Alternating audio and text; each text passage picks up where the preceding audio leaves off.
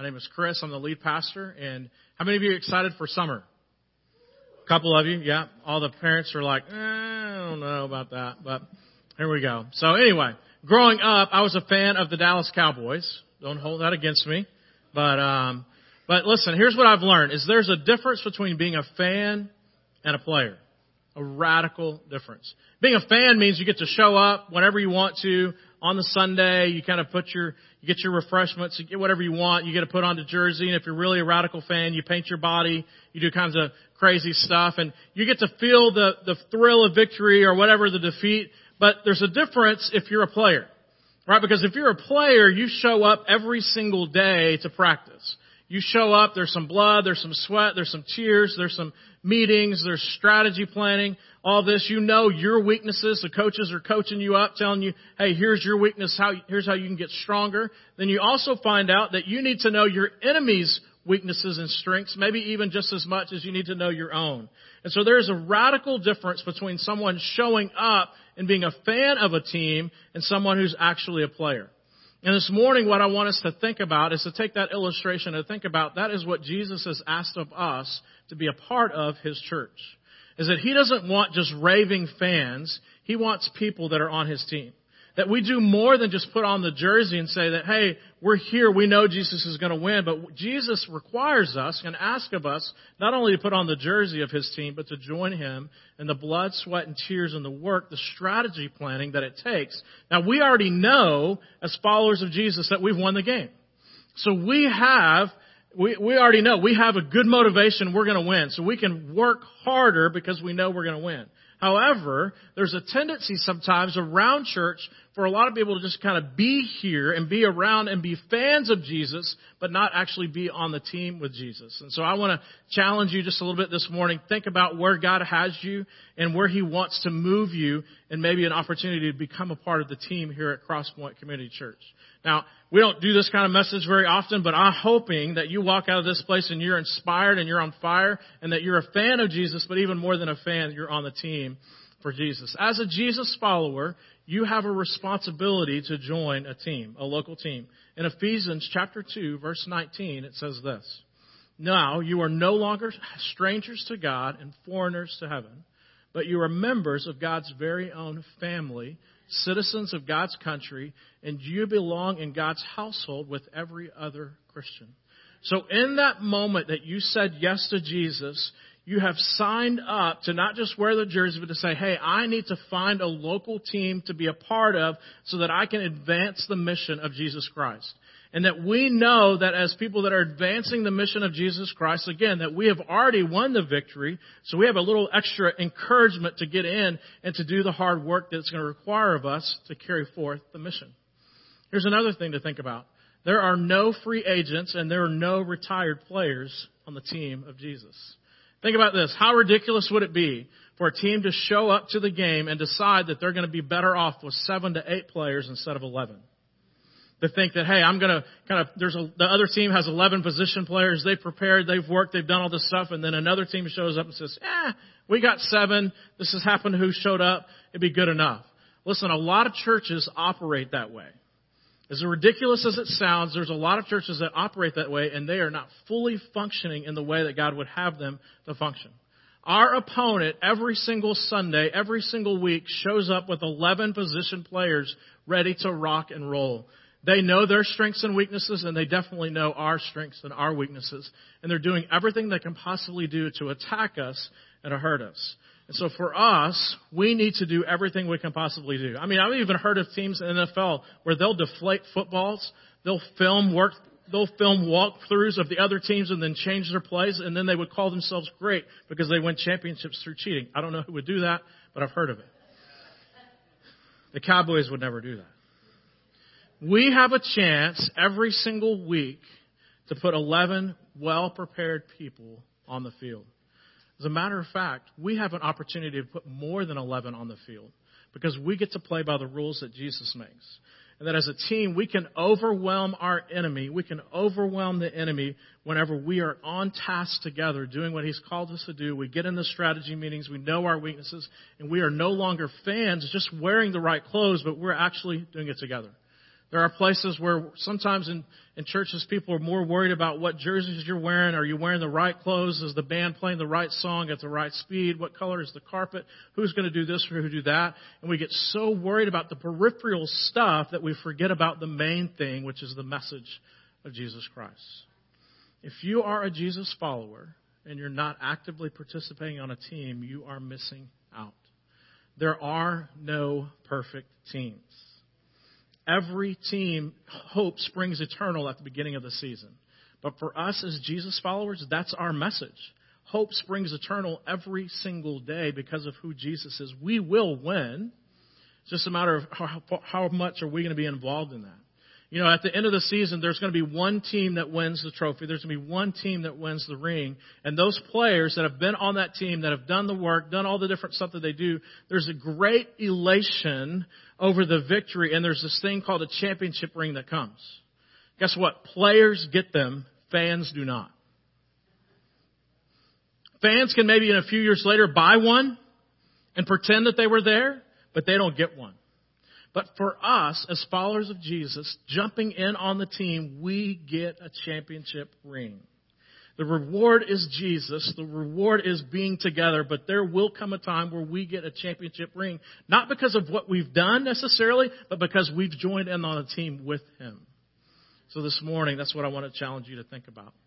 Is that you are a follower of Jesus, and if you're a follower of Jesus, He desires for you to be a part of a local church body, a local team, and what does He expect of you?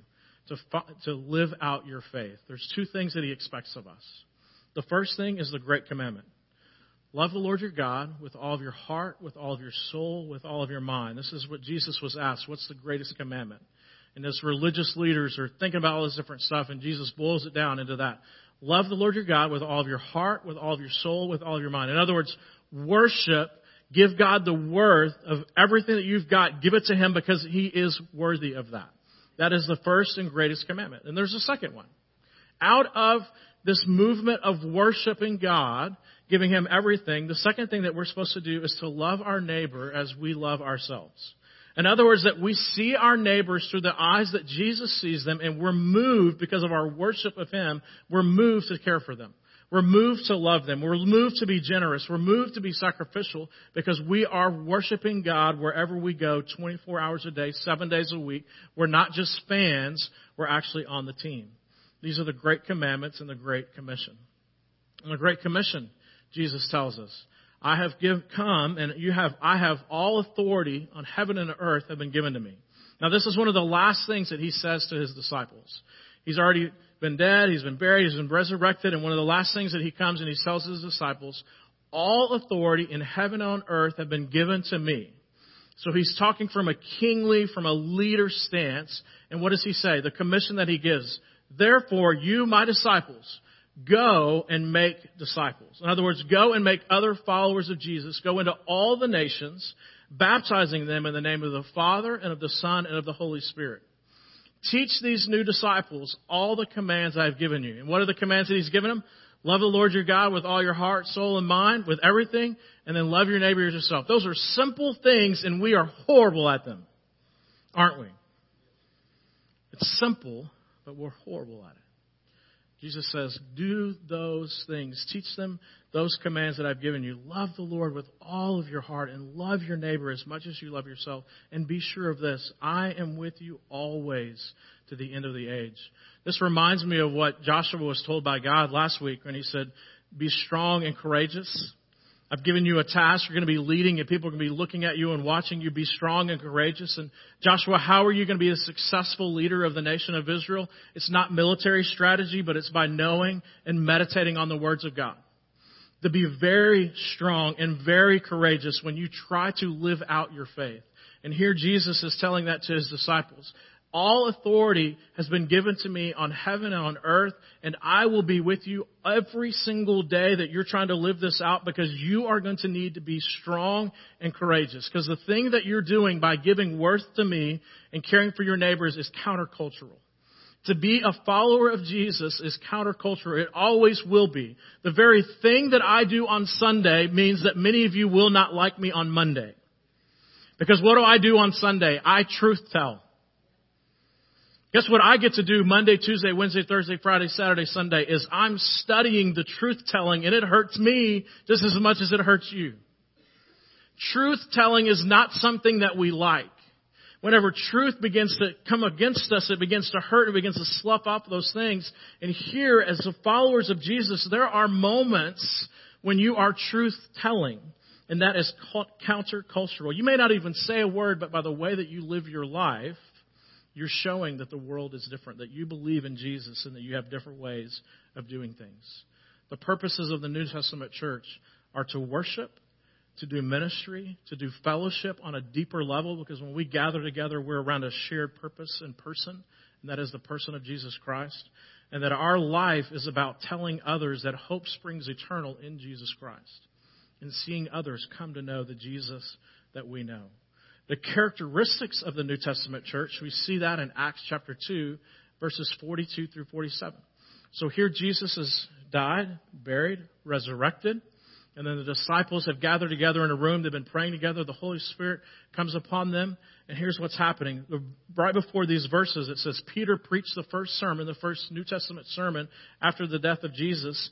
And many people, 5,000 men, repented and were baptized. And immediately churches began to spring up. And this is what the characteristics of these churches. Here it is. All the believers devoted themselves to the apostles' teaching. They gathered together for worship, setting like this, to fellowship, and again, koinonia fellowship. They got in some small groups and did life together, and to sharing in meals. So they were Baptists. We know that. Including the Lord's Supper and to prayer. They knew that prayer was essential to the church. The movement of God is not based upon anything other than the prayer of His people coming together and saying, God, not my will, but your will. And so they were seeing God's will happen. And so what happened in that sense? A deep sense of awe came over all of them. This is a sense of worship, a reverence for who God is and what He's doing. And the apostles performed many miraculous signs and wonders.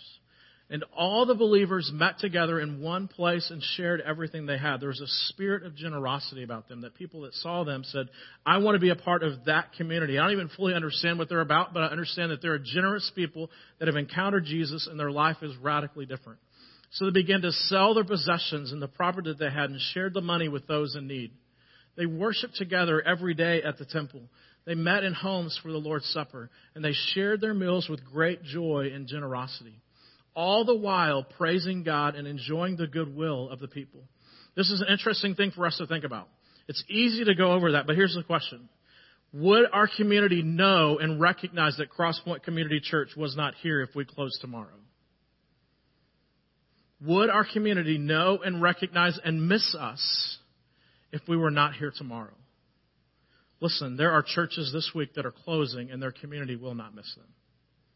Our prayer is, our hope is that we continue to grow and influence through the person of Jesus Christ, and that our community knows that we are here for them and love them and care for them, and they would miss us. That they would weep over the fact that we are not here being a lighthouse and being a community that is centrifuged out on Monday, Tuesday, Wednesday, and Thursday, because we gather here on Sunday to remember who Jesus is in our life and what He's done for us, so that we can go out and hope springs eternal and share that with our neighbors as we worship Him. That should be the church that we're known as, that people understand that this church here, they may do some things that are radically different because they are all about Jesus. And pointing at least one more person today, one more person this week to the person of Jesus. And we're going to do whatever we can possibly do to do that, except change the message of the gospel of Jesus Christ. Because that is the power. So we're going to be conservative in our theology, and we're going to be progressive in our methodology. We will do whatever we can possibly do to bring one person to Jesus Christ, because that's our deal. And so what's the last thing that they're known for? Is on a regular basis, people were coming to know Jesus Christ. If we're a club, we just gather on Sunday and never have an impact on Monday, Tuesday, Wednesday, Thursday, Friday. But a church comes together at times of worship. We're encouraged, we're challenged, and we're centrifuged out to the places that God has us. Whether it's work, whether it's school, whether it's whatever extracurricular things that we do, people know that we're followers of Jesus because we've centrifuged out and we're pursuing worshiping Him. So a New Testament church is known for their teaching. They're known for the depth of the fellowship. And I love hearing the stories about our life groups of how they call each other at 2 a.m. or they go to the hospital and they do the different things. And I find out later as a pastor because you're caring for each other so well in your life groups. That's what it is. That's that deep shared fellowship that you have, that you're praying together, that this church is known for its generosity within the community, that people ask and we are able to fund and do a lot of things because of your ability to say, whatever people need, we will do it. And that we are a church that's known in the community as, hey, they're going to do whatever needs to be done to care for and to reach the people. And that is what we are known for, and I hope continue to be able to grow in that. Well, how do we do that kind of stuff around here? What are we focused on? Number one is worship. Is that we gather here and that we plan these things out. Many of the messages that you hear are planned a year or more out. Prayed through, thought through, studied through, talked about, and all that. Every once in a while, life happens, and we change some things here and there. We allow for the Spirit. But I also believe that the Spirit can talk to me in June of 2019 for a sermon in June of 2021. It's miraculous how it happens. Okay, time after time after time, we pray for something, we're prepping, and all of a sudden, life happens. We're like, we've been prepping for this for 2 years, and we didn't even know it was going to happen. And so we plan and pray and prep for these services. Nothing here on Sunday happens haphazardly. Now, crazy things happen, but that's not outside of just humanity, right? We also wholeheartedly believe that Jesus says, let the little children come unto me. And so we are wholeheartedly a part of, we want to be a place where children are welcome, children are loved, children are not just heard, but also seen and appreciated and are raised up in a way that they understand, that they know that they are loved and cared for, and that Jesus loves and cares for them. And they hear the gospel message of Jesus Christ. And that we also, in the midst of that, help you as parents raise up your kids. Because we know not all of us had good mentors of parents and grandparents that raised us up in the faith. And we need helps. We need tools. We need resources. And so we have Home Point and all kinds of different things that we give you today to resource you so that you can be the mom and dad. Because you are the main trainer-uppers of your children. They will see what you do and they will live it. So if you live it in the home and outside of the home, they're more likely to follow it. And one of the ways that you can do that is be trained up in that. And it's not easy being a parent or a grandparent. None of us are perfect. We're all normal till you get to know us, right? And even our kids, they know us, even all the stuff, okay? We also believe in students, that as students are growing up and beginning to own their faith, that they've got Harry and Henrietta the hormone, they've got Insta, they got Twitter, they got all this different stuff. Everything is like pushing in on them, and they're trying to exert who they are. And the thing that we want students to grasp is that they are who they are in Christ, and that's their foundation. That they find their identity in Him and Him alone, and through that, then you can talk about dress, you can talk about all this other stuff, but if we find our identity in Him and He's our foundation, then all that other stuff kind of helps fill in some of the gaps. Because each one of us are uniquely different, but we're all should be finding our identity in the person of Christ. Then also life groups, again, we've talked about that's where you have friends, and I kind of call it the cheers thing, that when you walk in, somebody goes, Norm, right? We all want to be known. Listen to this.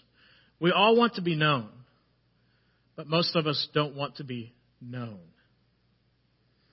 We don't really want people to know us, but if we're truly to become who Christ wants us to be and understand our identity, people have to know us.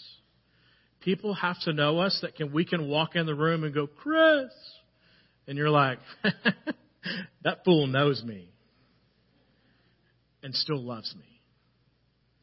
That's the kind of friends we need. And that happens in life group settings where we can walk in a room. It's like, Chris. And they're like, I know you. And they still hug you and wrap their arms around you and say, I love you. We need friends, and that happens in life groups. We also want to be a people that are living on mission. We say around here a lot of times, do you have a passport? And that's just a reminder of, listen, our next door neighbors are a mission field. Your school is a mission field. Your place is different things that you do, that's a mission field. But also there may be a time where we walk in and say, hey, we're going to such and such in 2 weeks. And if you don't have a passport, guess what? You are not going to get a passport in 2 weeks. It's not going to be happening. So I don't want you to miss out on an opportunity that God may have for you because you've missed it. So here's some of the words that you'll hear around here. No perfect people allowed. How many of you are perfect? Cool, then you're allowed, okay? What does that mean? That means this is a place of grace. This is a place where everyone is accepted. I get calls all the time. Can my kid or my grandkid who struggles with X come to your place? I'm like, yes. I haven't met somebody that walked through our door that doesn't struggle with something. Some of it's more evident than others. Like, hey, look, I struggle with Chinese food buffets. All right? Is that obvious? Don't say it. All right? I struggle with barbers. Okay? I mean, we all have things that we struggle with. Let's just be honest about it. And this is where we can, as followers of Jesus, find some people that do life with us, and we understand that none of us are perfect. We can walk into this place, and it is a place that is messy. That we bring the stuff of the week here, and one of the things, the beautiful thing about this is we can lay that stuff here at the feet of Jesus and say, Jesus, you are sufficient enough to cover over my mess. Why am I still trying to clean myself up in my own power? The power of the gospel is He's already done the work. We're just trying to understand how He's already done it. One of the other things that we teach here a lot is attend one, serve one, is that we believe that you should be attending service as often as you're in town and also serving. And we understand that you're busy. That may mean that you're a Little League baseball coach. That may mean that you're a dance team person. That may mean you're a soccer mom. It may mean whatever. Every different things that you're doing, those are opportunities for you to serve. But also when you're here, don't miss out on opportunities to gather together with the family here and be encouraged by us. And do the things that you do. We also say life is better in circles than in rows. Why? Because you gather together in a circle and you begin to laugh, you begin to tell stories. It usually means that you're eating and you're fellowshipping. And so you're doing life together. It also means in those areas, a lot of times that means that you're serving together as well. And so that when you're serving together, it takes two people across from each other to lift up something heavy. And you're working and you're struggling together. Life is better in circles than in rows. It means this is good worship. But true life change and deep change and friendships happen in circles. So get in a life group and serve with other people. And then also get that passport. Get it. Get it done. Get your paperwork. Get it, because you're going to have some opportunities. We're going to be, in the next week, you're going to hear about a new trip to Puerto Rico coming this summer. And even though you don't need a passport for that, get one anyway. We have a new partnership in Zimbabwe. And we got a small team there going at the end of this year and kind of prepping work for that. And so you're going to need to get your stuff. You're going to need to get in your shots, all the different things that you're going to need to do. I've taken a group to Israel in October. You're going to have a passport. You know, see what I'm saying? And so there are things that you have an opportunity to do. And if you don't have a passport, you're going to be like, man, I want to go. And you're going to be like that kid that says, man, I wish I'd gone to camp, or I missed gone on that mission trip. And people are talking about their experiences. And I'll tell you this, I cannot put you in a photo you did not go to. Okay? So if you don't want to miss out on something, get your stuff together and go. One of the other things we say here, even some of you wear the shirts, is love does. And that's John 3:16. For God so loved the world that He gave. That as His children, we are to mimic His attitude and His character. And so as His children, we are to be irrationally generous people. That people look at us and say, I would never give the way that those people give. And we would say, we are giving like our Father has given to us. He counted the cost and said, you are worth it. That our neighbors, we count the cost of what it may mean for us to give to them. And they may never give anything in return, but it's all about pointing people to Jesus. You think Jesus counted the cost? He did. And He knew that there were people that would look at the gift and refuse the gift. For us, it's the same thing. We have opportunities to love and to care and to be extravagantly generous. And there may be times that people say, I don't want it. I don't want the Jesus that you're talking about. It's our job just to put it before Him. That's our call. Love does extravagantly. And then also I want us as a church here at Crosspoint Community Church to be known what we are for more than what we're known for what we're against. The world knows what we're against. They're telling them all the time. National news will tell them for us. What we want people to know is that here at Crosspoint Community Church is that we are for people. We are for LaGrange. We are for Schulenburg. We are for Smithville. We're for Weimar. We're for, and I'm naming all these places because we have people that regularly attend here from all of those places. And so what we want them to know is, hey, we gather here together, whether it's in person or online at all these places. But when we're out in our communities, is that we are for them, helping them, resourcing them, be the neighbor that they need to be to the neighbors around them. It may not be right here in town. It may be somewhere else. But we want them to be able to know and understand that they are for them. And again, that's our extravagance, our generosity as a community together. We'd love for you to consider moving away from being a fan of Jesus and a fan of Crosspoint to become a part of the membership here. And again, it's not something I ask all the time, but we're coming out of COVID. I know a lot of people have been watching online, been doing all this different stuff, and our numbers, all that different stuff have grown. Our finances have grown, all these different things. And it tells me that you like what God is doing here in our midst. And I want to invite you to be a part of that. Even this last couple of weeks as a staff, we sat around and said, if on a Sunday, if every single position was filled like we need it to be filled, how many people would need to be serving actively on a Sunday? 90 people. That's a lot of people. But that allows us to fully function, that every kid has a small group leader on Sunday like they need. That there are people at every single door greeting you with a smile and helping you park your car, giving you an umbrella, doing all the different things that we would love to do and to offer for you. And all of those things are not so we can be a cool church. It's so that one person can be pointed to Jesus. Everything we do is with that intention. We do the things that we do with purpose, and that is to share the gospel of Jesus Christ. Messy people saying, I'm going to deal with other people's messiness if they'll deal with mine, in the power of Jesus Christ. And that's what God has called us to do, is to love our neighbors in their mess in the way that God loved us in our mess. So this morning, will you think about it? Will you think about becoming a part of the team here at Crosspoint? There are connection cards in front of you. We'd love for you to fill out that, ask some questions. It's not necessarily a commitment today. There's boxes out. Begin to ask questions of what does it mean? What would it look like for me to join the team here at Crosspoint so that we can do the things that God has for us here? We have some exciting stuff. And every pastor I talk to, the two things that they need more of, you know what it is? People and money. We can do some incredible things if everyone said, this is our place and we're ready to get on the field and play 11 on 11 against the enemy and win the battles. I love each and every one of you, and I would love for you to be a part of the family here and to see what God has in store for you and be challenged in that way. Let's pray together. Dear Heavenly Father, thank you so much that you counted the cost and you gave the greatest gift in the person of Jesus Christ.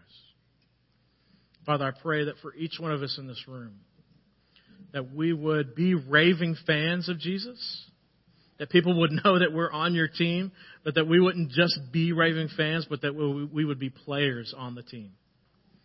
Father, whether that means that we're even just there giving water to some other people, whether that means we're doing something else, whether the quarterback, whatever the role you may have for us on the team, that we are there ready to play and to be participants. To, Father, to not miss out on the joys of victory that we have in you and with you. Father, may you just challenge our hearts, challenge our minds, and allow us to just kind of decide, is this where we need to plant and to take our stand for the gospel of Jesus Christ? It's in your Son's name that we pray. Amen.